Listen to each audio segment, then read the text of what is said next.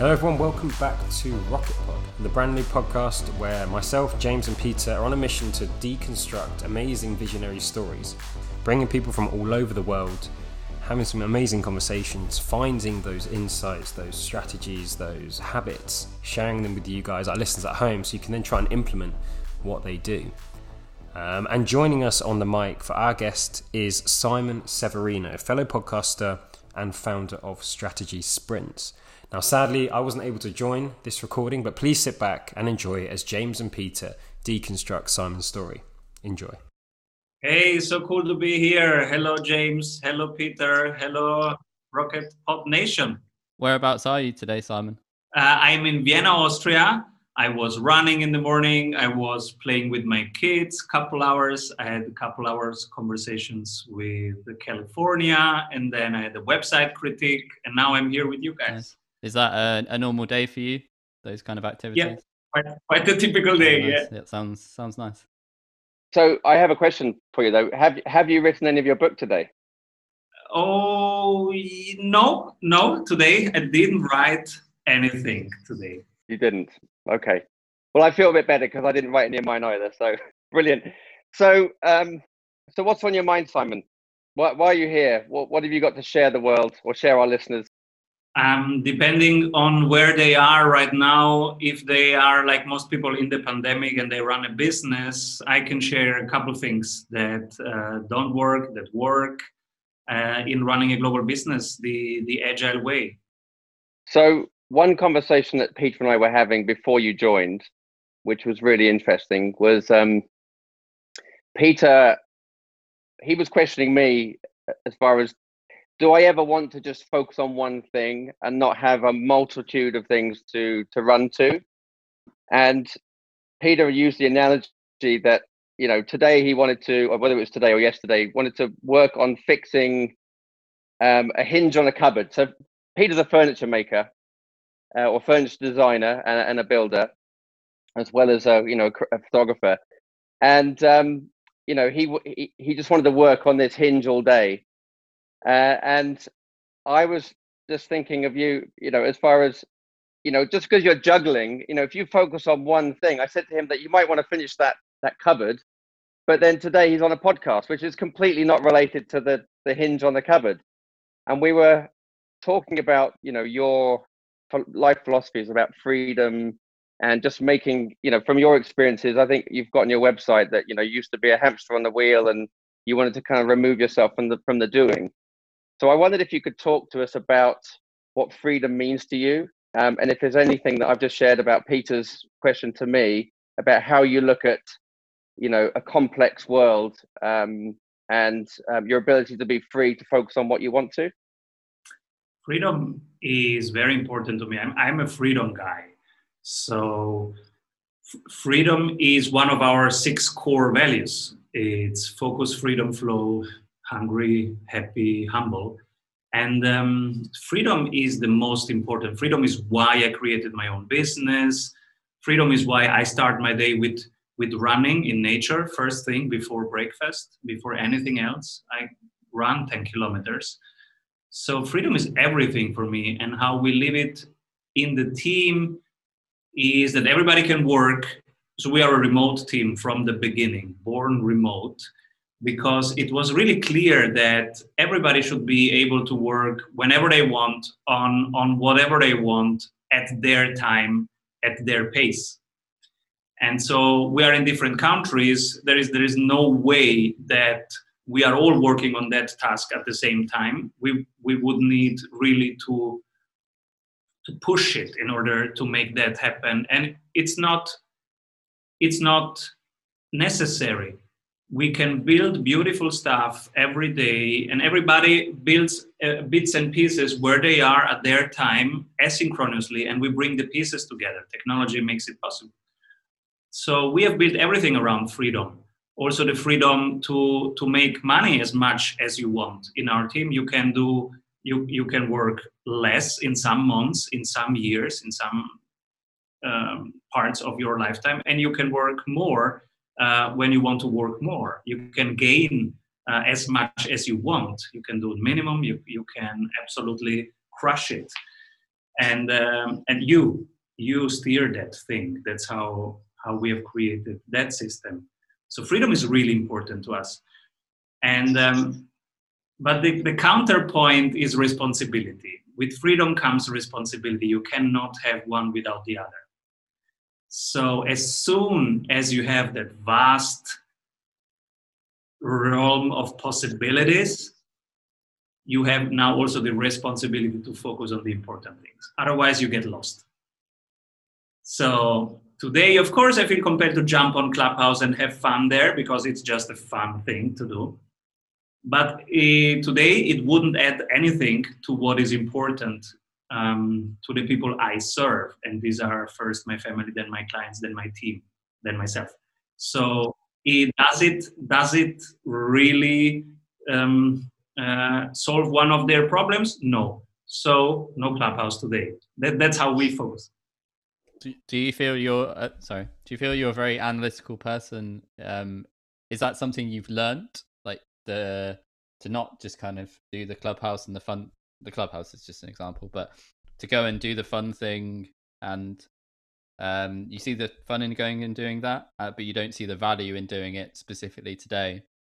But is that something that you've kind of learned over time, or were you kind of born with that? Were you like that as a child, like not like impulsive, but then you can stand back and say, actually, I'm not going to do that today. I'm going to focus on my homework rather than going and playing football with my friends and those kind of things? Or is it something that you've learned kind of in your adult life within business?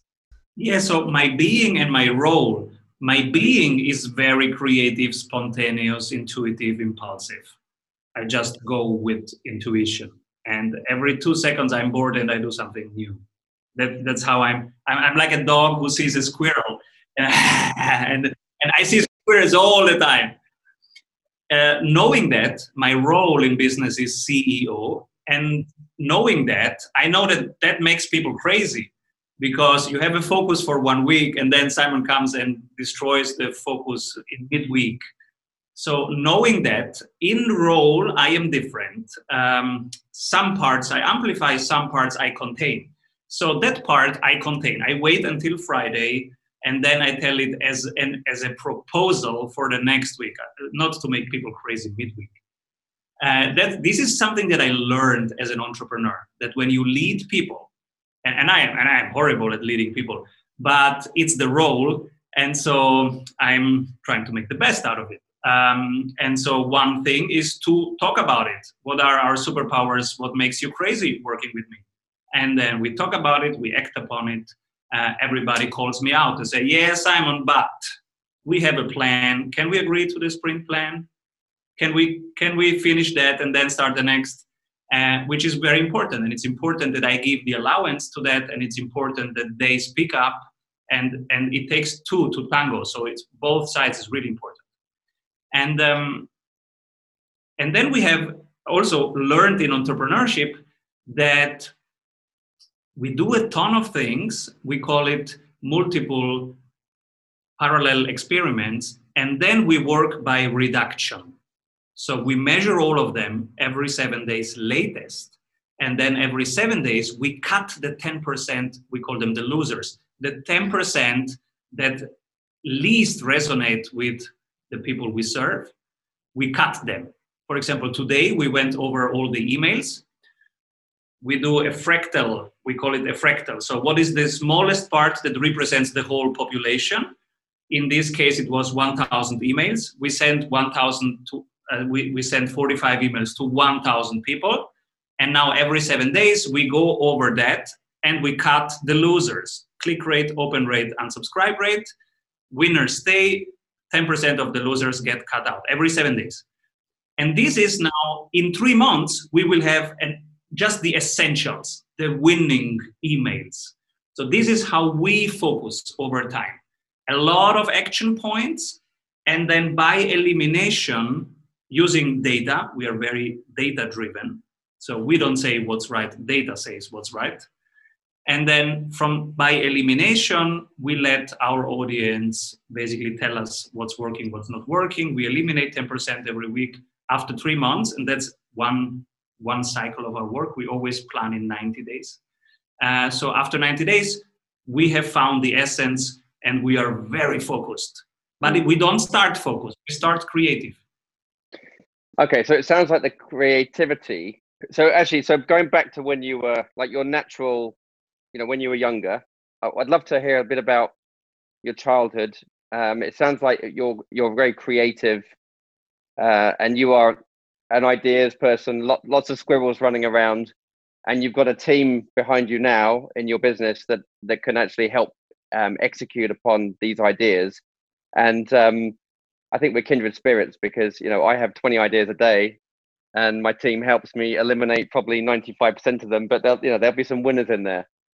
So can you talk a little bit about your upbringing? I know that you went on to study philosophy to figure out your life's journey to where you are. I'm sorry to go back, but I think it's kind of useful for our listeners, bearing in mind that a lot of our listeners are Gen Z, so they're just making a start in life.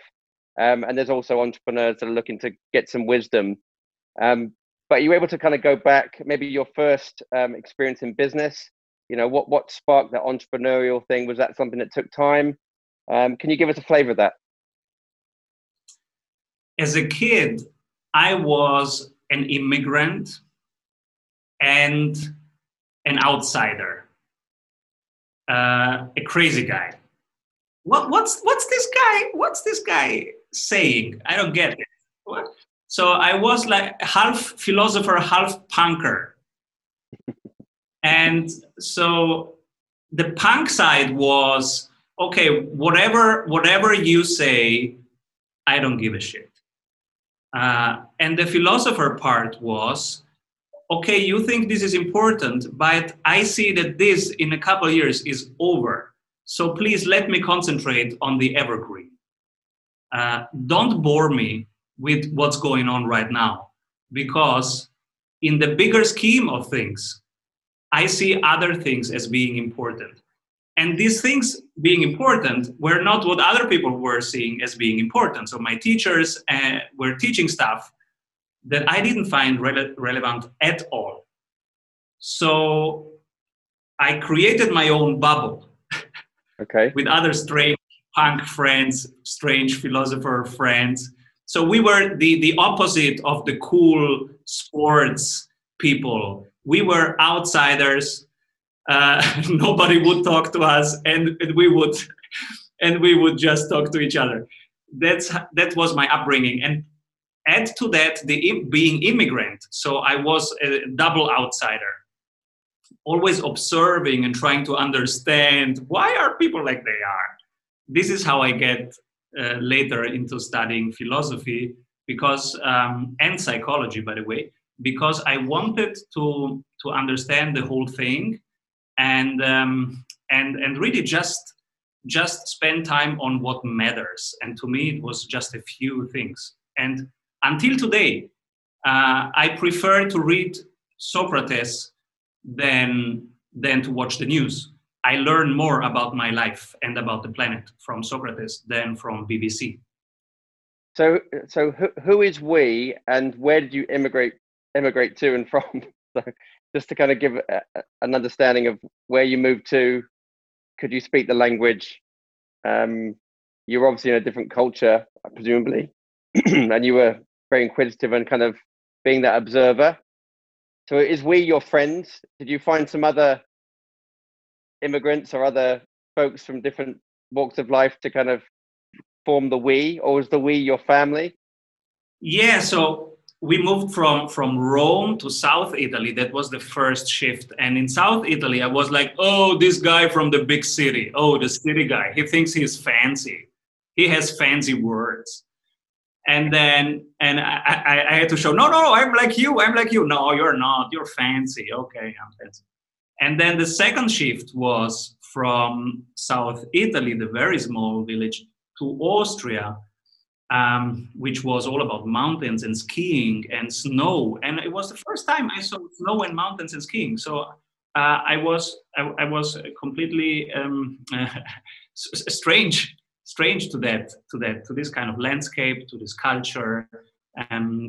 Again, starting from you, again being an outsider in a country and learning the language from the very beginning. And so. And how old were you when you moved to Austria? When I moved to Austria, I was 14. Okay. It was Very formative years then. formative years, still easy to absorb and to learn. So I learned quickly the new language, and I had to learn how to learn something quickly. This has stayed with me as a skill that I now use in entrepreneurship, because every week we are learning new skills. Every time an algorithm changes, we have to change our messaging. Every time a market shifts, we have to change our offer. So the skill of learning something quickly, that has stayed with me, and that is saving our life every month with our company right now. That's really interesting. But we were the strange kids. So of course I tried to connect to somebody, and they were also outsiders, either immigrants or people who had these similar questions, like what are the important things to really care about? Like, for example, the planet. We really cared about the future of the planet. And until today, it's like, it's still not the majority of people who is thinking about how we treat the planet. Like, it's still a couple of strangelings raising that question, and most people are thinking about other stuff.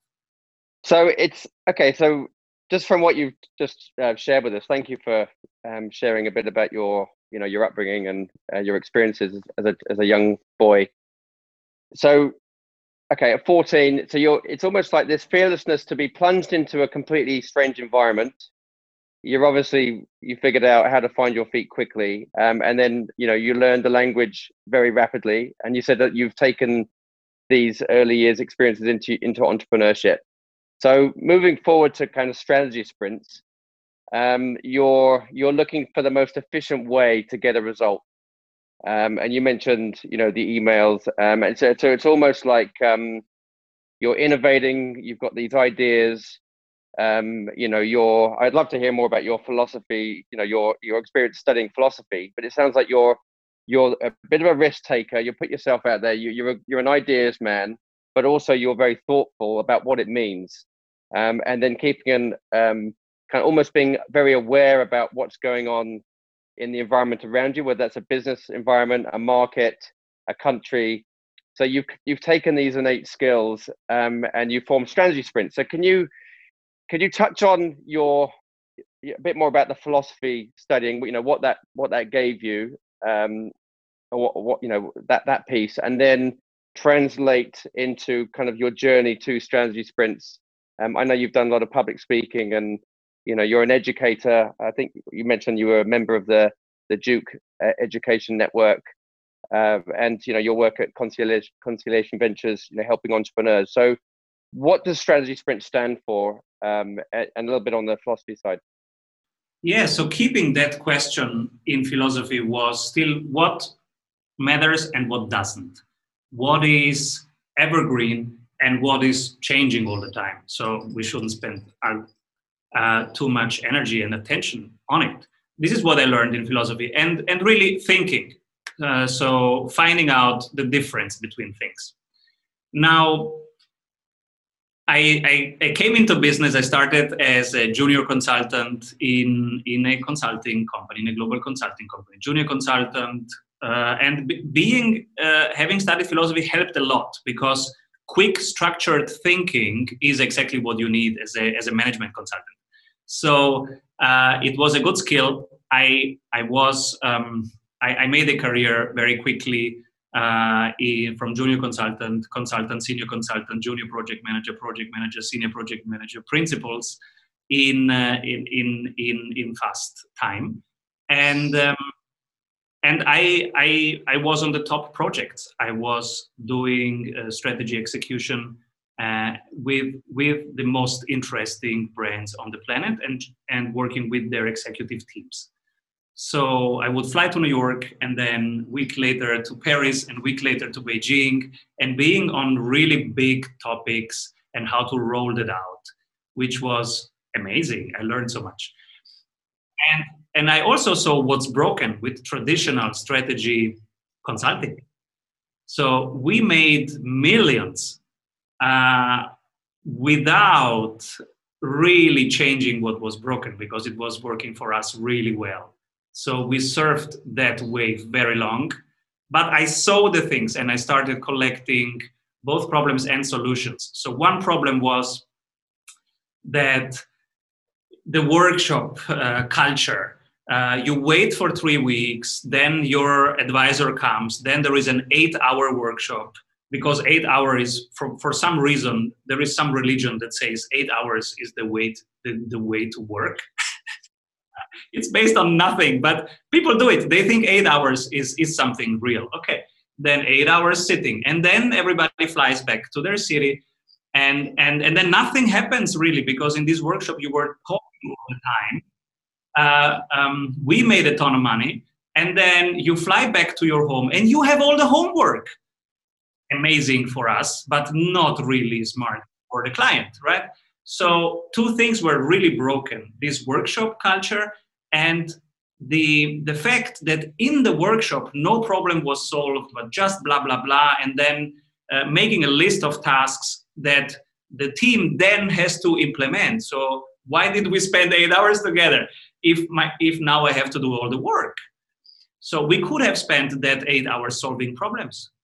So I started studying smarter ways, and there is one. The book Sprint is exactly how to take decisions in the meeting and not after the meeting. It has amazing tools on a product level on how to take decisions as a team, not to blah, blah, blah, blah, but really to build prototypes during the session. And it is amazing on the product level. The only problem is I am working with the executives. So they are not thinking about how to build a nice program. They are thinking about how to run a company. And there was nothing about that. So we built it. We have built the Sprint method for how to run an agile company, which is exactly this. No prototype, no meeting. So there is no blah, blah, blah talking about how should we run the company. Everybody has built some proposals. They have tested them 5 times. They come together, and now we talk about the numbers. This one worked 15%. That one worked 27%. What do we learn from it? What do we do with it? And this is now a much better system, because you start with building, with the creative side. Then you come with the numbers. This is the analytical side.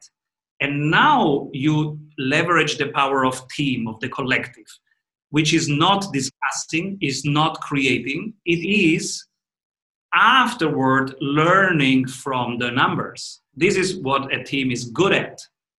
And now we found the perfect flow, and we are much better coaches now. And fortunately enough, we were seeing the weak signals. The internet was here, and it was pre-pandemic. We didn't see the pandemic coming, but we did see the internet coming, obviously. And so we went full digital. And so pre-pandemic, we were ready, and we're lucky now. That's how, from studying philosophy, being a management consultant, and then creating a better solution with strategy sprints about the things that we saw not working.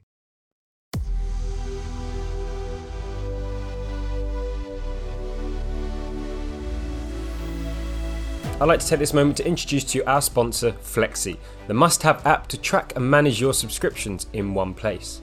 So most of us have multiple subscriptions nowadays for things like streaming services, gym memberships and food deliveries. These are great and take the hassle out of buying everyday products that we consume regularly, but it can be hard to keep track of them.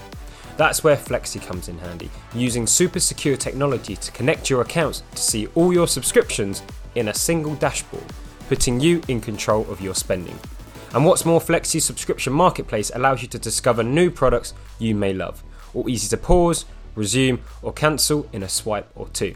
So give Flexi a try. It's free to download from the App Store, or check out their website at www.flexyapp.uk. That's FLEXY app.uk. Back to the podcast.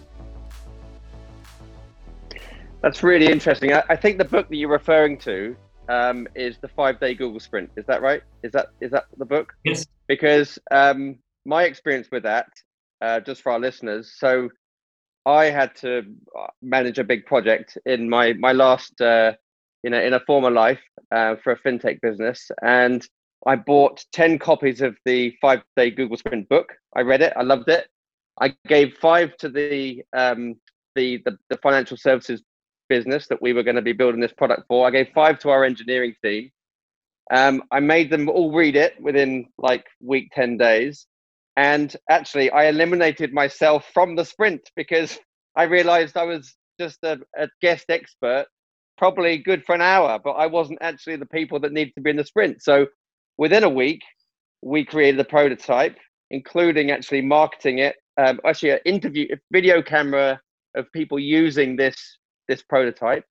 And it was a success. And they ended up investing about £1 million into actually building the software. So I'm a big fan of the Google Sprint, but it sounds like you took those you took the best ideas from that and you made it even better with strategy sprints. No, two different things. It's two different things. So Jake Knapp and John Zeratsky, they took everything that was working in design thinking, in systems theory, etc., and everything that was working already. They collected it, made the best of on how to take decisions in a team about a product that you want to launch later. That's the sprint book. And it saves you a ton of time and a ton of money because you fast forward. So you don't launch like you typically would launch with a 6 months launch or 1 year launch. You do a fast forward. You just create a facade, a prototype, and not working prototype. It's just a sketch of something, but you test it and before you build it, in order that you can decide quickly if you want to go that road or not. That's on a product level. Now, what if we take these principles and apply them to how to run a company, positioning, strategy, marketing, operations, hiring, firing, the entrepreneurial topics? I was like, there is nothing really helpful for these topics. And these principles, they work perfectly on the product level. How can we use this principle and build something for how to run a company? And that's what we built. Very good. And the book will be out there in February, but we are doing this every week with our clients right now, from California to Sydney. Now that's good. I'm pleased you clarified that because so that's like one module of a sea of modules. So you could have 100 different modules, and the strategy sprints book is good for the prototype to make rapid decisions, making sure that the decision makers are in the room to actually, come up with something that is testable, basically. And then based on the data, you can decide whether that's something you want to, fire a cannonball and invest big time in the project. If you look at children, my boys, for example, they're two years old, Alessandro, and 5 years old, Federico, they think with their hands. They don't make a committee and talk for 8 hours. They just put their hands on something, they glue it together, and then they say, Papa, look, it's a bird. And I go like, yeah, it's true, it's a bird. It's a bird. And it took them 3 seconds to build a bird. And then you get immediately, yes, it's a bird. Or Alessandro comes and, no, that's a dog. Okay, no, I have to. That's a sprint. Okay, that's a sprint. Prototype, test, validation, invalidation. And then next round. So it can be 6 second a sprint. And so this is the natural way of creative people. And the opposite is committees who come together, and shareholder committees and whatever there is else out there, all the boring stuff. And so a startup cannot do that boring stuff. They're out of business in a couple of months. They need something more applicable. And so I was like, okay, let's take these principles, build first, then talk, and let's apply these to the executive level because they need it badly. Mm-hmm. So on that, it might be a good segue. On that subject, there's actually 2 questions. One is there been a habit that you've implemented into your life, let's just say in the last 6 months, that is a keeper, that is one to keep for the rest of your life, that you could share with the audience? The other one is, if there was one habit that an entrepreneur or CEO, or actually anyone could implement, would that be the same thing, or would there be something else that you that you implemented years ago that you would say that everyone, who's, leading a business, or in fact, you can put it in any context you like, really, because this podcast is about visionaries taking an idea and putting it into reality, and we can get onto that in a little bit. I have a couple of habits that are absolutely key to staying in the game, to keep rolling. One is that every day before breakfast, I do 1 hour of exercise in nature. I do 10 kilometers of running every day before breakfast. And there are no excuses, whatever the weather, whatever the temperature, if it's weekday or weekend, I don't care. Before breakfast, 10 kilometers. And that has helped me a lot. I did it the last 365 days. Excellent. And it helps a lot because it keeps you going, it keeps you alive, and there is enough oxygen, and it keeps the blood flowing, and it's something natural and something helpful. As an entrepreneur, the daily habit, I have a daily habit, a weekly habit, and a monthly habit as an entrepreneur. And the daily habit is writing down, how do I spend my time? So I do it on my iPad here, and I write down, okay, 6:30 running, 8 top 3 things, 9 top 3 things, 10 write 600 words, 11 give this interview, 12 lunch, etc. So I write down how the day will flow, and then I ask myself 2 questions at the end of the day. One is, which of these tasks would somebody else do better than me? I like that. And then I write a couple of them down. Either the one that were draining and I hated this task, like accounting, bookkeeping. And then the second question is, if I would live more freely and more intentionally, what would I do? And usually this is something about the people I care about and spending more time with them instead of business. And so these 2 questions, that's a really important habit. And I do the flow of tomorrow's day tonight when I end my day.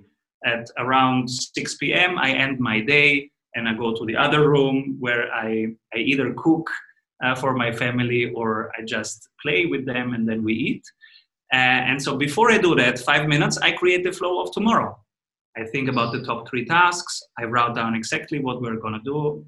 And I keep that. I really do that. Tomorrow, that's the flow of tomorrow. And emails are not part of the morning. They are part of the afternoon. That's important. Also, no telephone calls in the morning, everything afternoon. Everything social in the afternoon. And everything deep work is in my morning. Because that's where I build stuff. Building for me is writing or recording or thinking. This is really important, just to think 1 hour. And then in the afternoon, things like meetings and everything social, actually. So are you an introvert or an extrovert, Simon? That, I don't know. So it depends on the definition, because some people say the definition is you take energy from working alone or from working with others. I think I'm exactly 50-50, because in the morning, don't touch me. Like you asked me for an interview in the morning. I said, no way. No way. The morning, I am just doing deep work. I meet nobody in the morning. So I feel like in the morning, I'm an extreme introvert. But in the afternoon, I love interviews. I can go on Clubhouse. I can talk in front of 7,000 people and improvise anything. I love it. And I guess that's more of the introvert. So every day at 5:00 in the evening, I have my podcast and I have one guest. I talk to one stranger every day. That gives me also energy, but it has to be in the afternoon. So I guess I am half morning introvert, afternoon extrovert. Interesting. Maybe if we just go back to, I really liked what you said about the daily, the weekly, but I don't know if you covered the monthly, the kind of tasks that you set daily yourself. Operations. How do I spend my time? What do I learn from it? Weekly habit, getting all the numbers of all these experiments. So measuring all the marketing numbers, all the operations numbers, and all the sales numbers. Everybody in my team writes this thing down. We all report. and we learn from that. It's a spreadsheet. We look at these numbers. We take conclusions. We cut the 10% losers. We double down on the winners. We put more money, more time in the winners. And we cut out the losing activities. So that's the weekly habit. And the monthly habit is, okay, now the big picture. Let's look at this whole thing. That's the philosopher now coming. Once a month, let's look at the whole thing. Positioning. Are we selling the right thing to the right people at the right price in the right place? And most it's just, check. But sometimes it's, moment. The place has changed. They don't gather there anymore. They gather there. We have to change our paid ads. We have to change our outreach system, whatever that is. We have to change the channel. So we take 1 hour or 2 hours and adapt. The positioning question. The second question of the monthly habit is, what's our confidence in percentage from 1 to 100 that we are the best in solving exactly this problem for this person? And if it's 100%, then it's okay. But if it's just 99%, we stop and discuss that. And we want everybody's confidence level. We want to hear everybody in the team. Why? Why 73%? Because that's a foundation. The mindset is foundational. There is a confidence transfer to the other side. If you believe that your product is not the best thing, you will not sell it. The other part will feel it. So if your confidence is 60%, you cannot get more across than 40% on the other side. You have to be 120% so that the other person feels 100, because there is always a gap in what you can transmit, of course. Communication is always a gap. And so you can transmit just part of it. So you have to be above 100. And so we make sure that that is clear. And we learned that from the sports people, because a basketball team, you can be Magic Jordan, you have the skills, you know that you are capable of doing magic stuff. But if you walk into that game with 70% confidence on that day, in that moment, because in the morning, I don't know, your kids had COVID or whatever, and you walk into that game with just 70%, that changes everything. That day you will not manifest the magic in the Jordan. And that's why confidence is so important. And we check that once a month. So these are the 3 habits: daily operations, how we spend our time; weekly, all the numbers, marketing, operations, sales; and monthly, big picture, positioning, mindset. Have you ever heard of the? Thanks for sharing that, Simon. It's very, very interesting. Have you ever heard of the 888 philosophy? And then the other thing is the 4-day work week. So 888 is basically 8 hours sleeping, 8 hours working, and 8 hours doing what the hell you like, for that innovation piece. And I haven't cracked it yet, but I love the idea. In principle, I love the idea of the 4-day work week, but I've kind of realized that that's not always practical. But I like the idea of having, the team have their core, everyone has their core business, and that's important.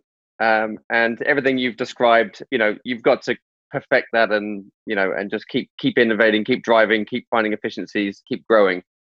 But then there's this, because I'm speaking from a kind of creative person, that innovation piece where the team get to work on whatever they like, even if it's not really necessarily agreed as a strategy for the business, but it's something that is important to them. And it's almost like I see, as I build the Flexi business, if someone has a really cool idea that they're just let to get on with, whether it's an engineer or anyone, then I think it's going to, help drive the business forward. Do you have any comments about how you build innovation into your team as something that is completely away from your core business? And do you rate that? Do you think it's important? And is there a better, more practical solution than the 4-day work week? I know Google and lots of big companies have implemented it. There's mixed reviews. But do you have any insights on that kind of thinking? Even a shorter work week. I mean, anything that is around where you actually got more time to focus on what's really important to you, whatever that might be. One thing that we do in our team is we go weekly over all the projects and all the activities, and then we say, what can we cut? Can we cut this in half? And then we start cutting. For example, is SEO really moving the needle forward? If our page speed gets from 1.2 seconds to 1.1 second in 7 days, is that really such a difference, or can we just skip it? Instead, we build a PDF, like a hiring guide, which might help much more people. And okay, we keep doing the hiring guide and we skip the SEO project. And then we do a second round. Can we cut it again in half? Again, we go through all the things and find what's moving the needle really forward. And we use the 80-20 mindset that whatever you scan for impact, you will find 20% moving 80% forward. And that is fractal. You can do it again and again and again. So that's why we do it every week.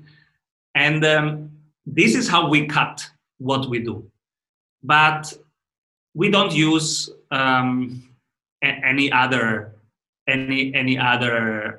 formats. It's just this, reducing the things that we do to a minimum, making sure they are the high impact things, and having this huge freedom baked into every day. So we don't need to say 20% of your time you can do what you want, because 100% of the time they can do what they want.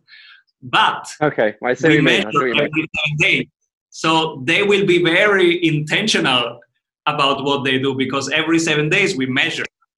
So yeah, whatever you do, at the end, it will contribute to our goal, which is very clear in front of us. So we have only 3 numbers, a dashboard of 3 numbers. So we are not so much like a corporate team. We are more like friends playing basket. We see the goal, it's there. Everybody knows what is the goal in 7 days. And so you can say, okay, I go more offense, I go more defense, etc. But there is one game we are playing. There is only one game. It's doubling the revenue of service businesses in 90 days. It's the only game we play. And we are number 1 in it, because we do nothing else. So every week we improve on what's winning, we double down on what's winning. That's why we improve every week. And that's our competitive advantage. And so we keep executing on that, and we see the goal there. The rest is freedom. So, okay, so just my understanding is that your approach to what the question I asked is that you want to make sure that each team member is focused on their true, authentic skills, or what brings them joy in their work. So if there's a task that takes away energy or takes them longer than what it should do, then that is outsourced, or that is given to another team member that would energize them. And obviously, if things aren't working, then you cut them. So you're actually creating a framework to make sure that everyone is on the right seat to the bus. Everyone's aligned to achieve the same goals, whatever they might be. And you'd mentioned that, you know, the purpose of strategy sprints is to double sales in 90 days, and you're very good at that, and that is your focus. But you're able to create a framework where folks are focused on the right things. Yes, the focus is only one thing: helping service businesses double their revenue in 90 days. And then we have 2 principles: freedom and scaling. And they are the same for everybody. So what I do, also my assistant does, the marketing team does, everybody does the same thing, which is writing down what they do, and in the evening thinking, what should somebody else do? I like that. Now, when you find that thing, then you are responsible for scaling yourself. So find somebody that will do it. Go and hire. So everybody hires in our team. I'm not the only person hiring.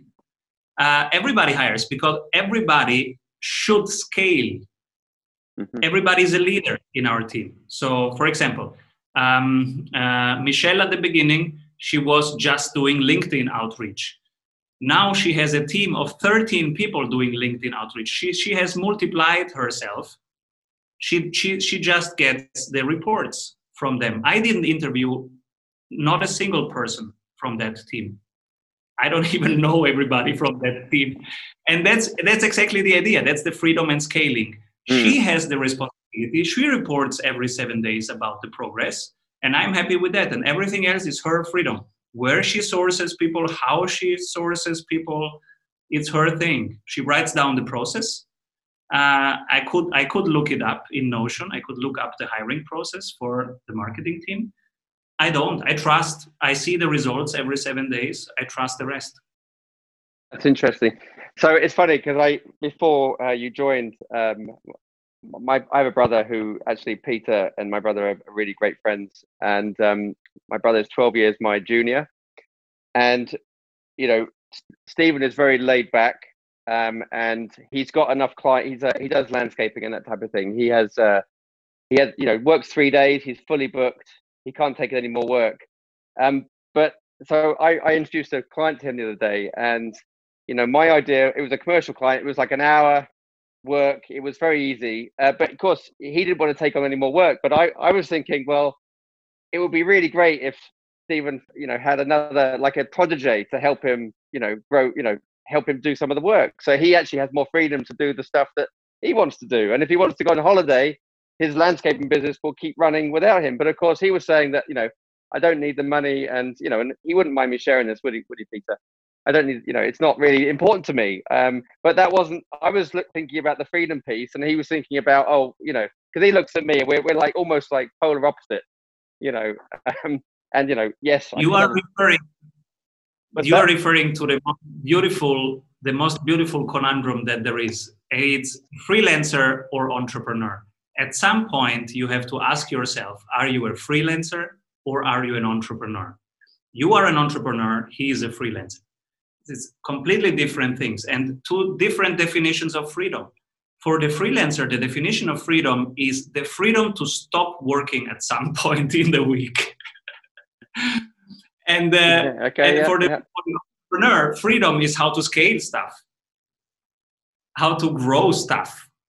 And so you go into exactly proteges. How can we scale each other? How can we free each other up and become everybody's a leader and hires other people? That's the entrepreneur. Freelancer makes money while they work. Entrepreneur makes money while they sleep. Yeah, okay, I like that. Yeah, I like that. Yeah, that's really. Steve's gonna love the shout out. He's a very. He always listens to every episode we do and gives me feedback, so he really like that. And I started as a freelancer. I was the consultant. I was the one flying in there, solving the problems with the team, and then flying back to my home. And at some point, I was like, wait a moment. First of all, I cannot take on more clients, so something is broken here. And second, I have to fly every time. So even if my dream client calls me, let's say Tesla calls me, hey, do you help us with the strategy execution? And I have to say, no, I can't.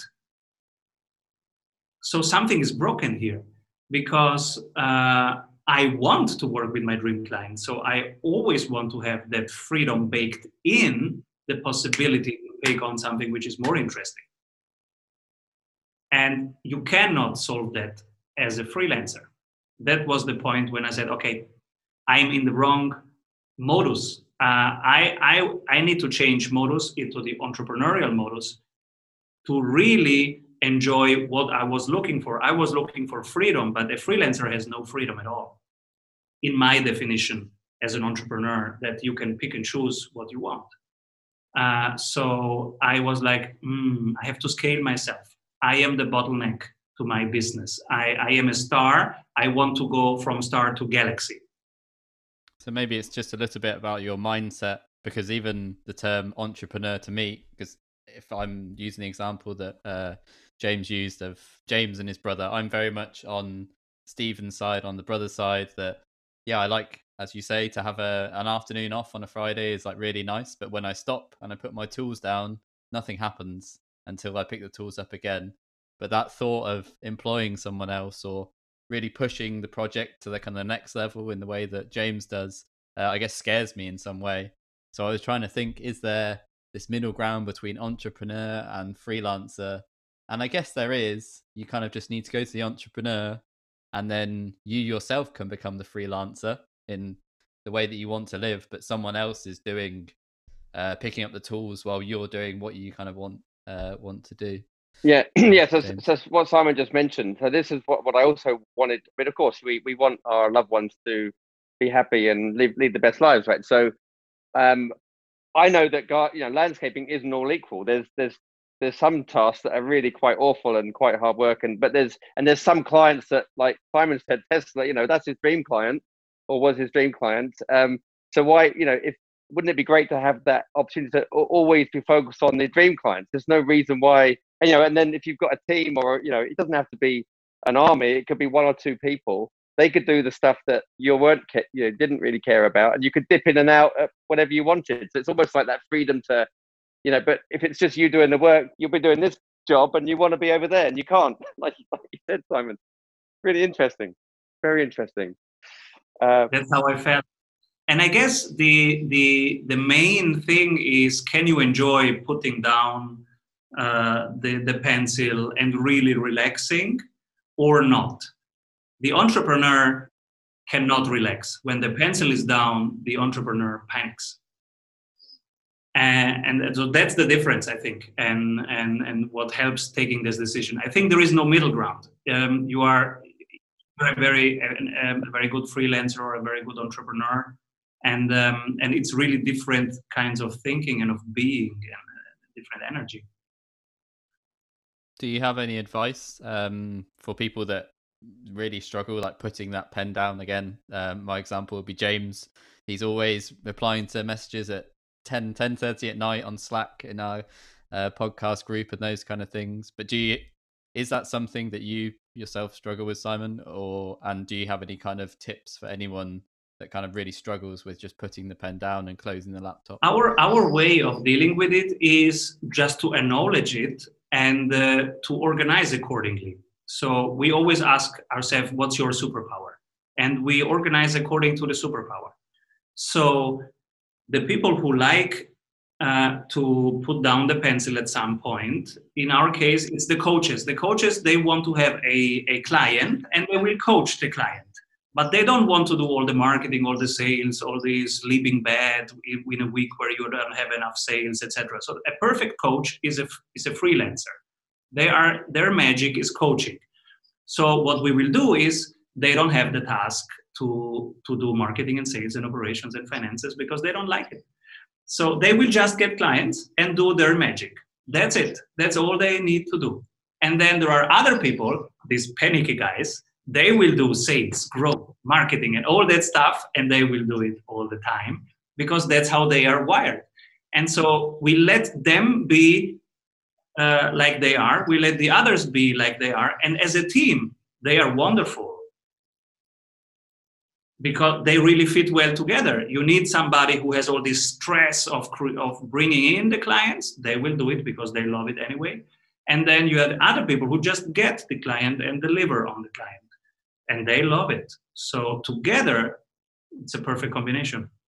It's interesting. I know that we're kind of getting close to the end here, but we interviewed Daniel Priestley the other day, and I know that we recently introduced you, Simon, and I think you knew each other anyway. So anyway, but he was talking about entrepreneurship comes in cycles. There's a 2-3 years often that you have to eat glass, and you just got to basically struggle and do what you need to do to kind of get that plane launched. And then there's times when it's launched and you've got an amazing team and you're fully capitalized and you're at cruising altitude and you can kind of put the pencil down a little bit. So I think just acknowledging, I think there are cycles. I definitely love the idea of having a bit more, maybe a bit more better systems in my world, and actually have a bit of a bit more downtime. But I also recognize that there's times for when you've just got to bust it really hard to get something really amazing going. So I think that there is different cycles. So as we wrap up, I don't know whether you want to comment to that, Simon, before we wrap up. Yeah, sure. So I was thinking of our cycles. Whenever we had the time where, okay, the thing is just running, now it works. Now we could all relax and do.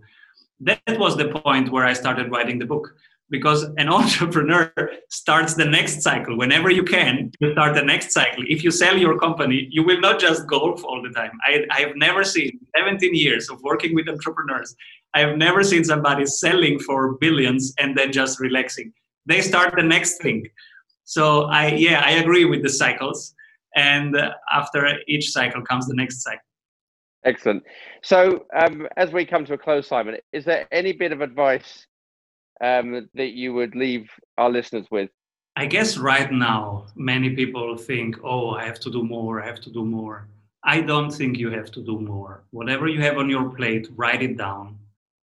And then ask yourself, what is really important? What is really going to move the needle forward? And cut the rest. That is excellent advice. How do people find you? Are there any social handles or, yeah? At strategysprints.com, I'm Simon Severino. You find me everywhere. We are social animals. Fantastic. Nice. Could I ask a couple of questions about your podcast and when did you start recording the podcast? 3 years ago, a friend of mine, he says, Simon, we should start a podcast. And I said, what is a podcast?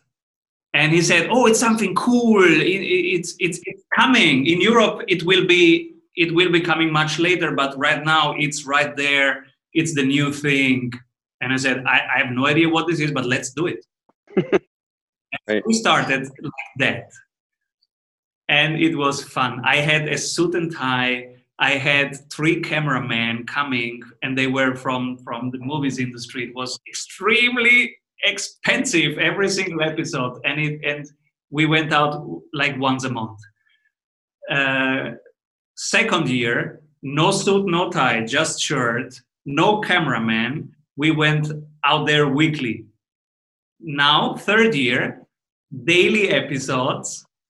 We had amazing people. Last week, Perry Marshall, Anthony Iannarino, David Allen was on the show, Rita McGrath, Gino Wickman coming next week. Wow.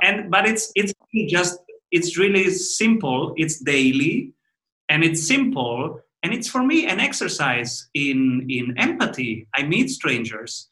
And I'm curious, and I learn how to listen, how to communicate, and I am building my network actually, which is also nice. And yeah, I'm loving this exercise. I'm also learning English because I'm Italian, so I cannot speak English. So I'm learning every day a little bit. Did you, in the beginning, how did you find the guests for the show? And was there? So I'm guessing you were reaching out to people kind of on LinkedIn and those kind of things. And what was the tipping point for people kind of coming to you?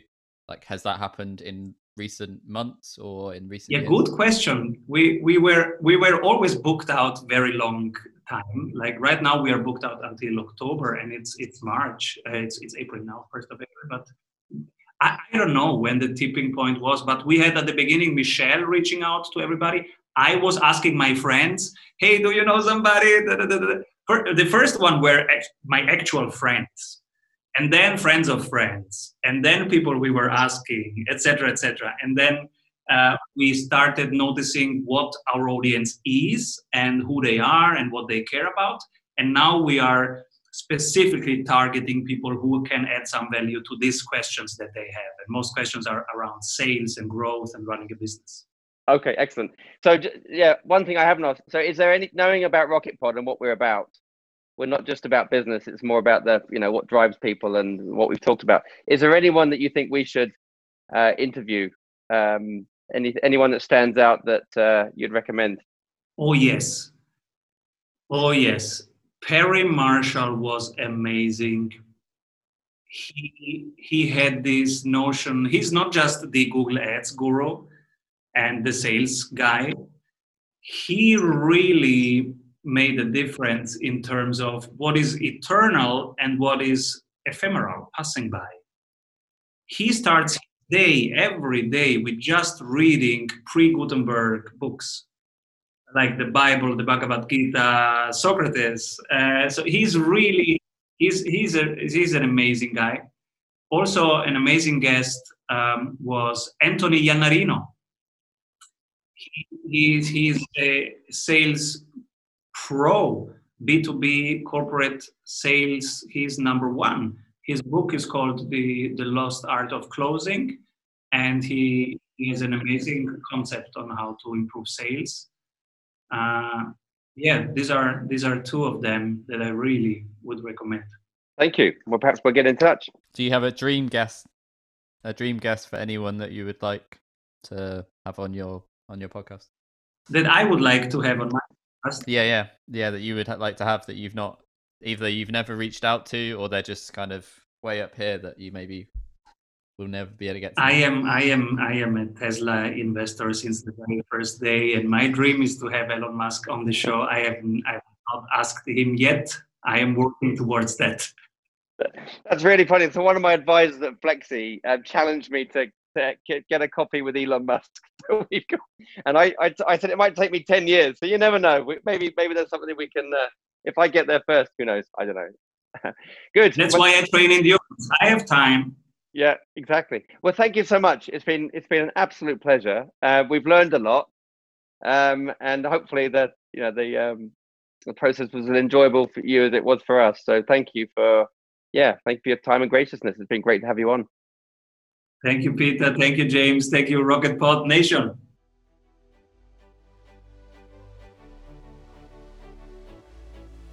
Thank you for listening to today's episode of Rocket Pod.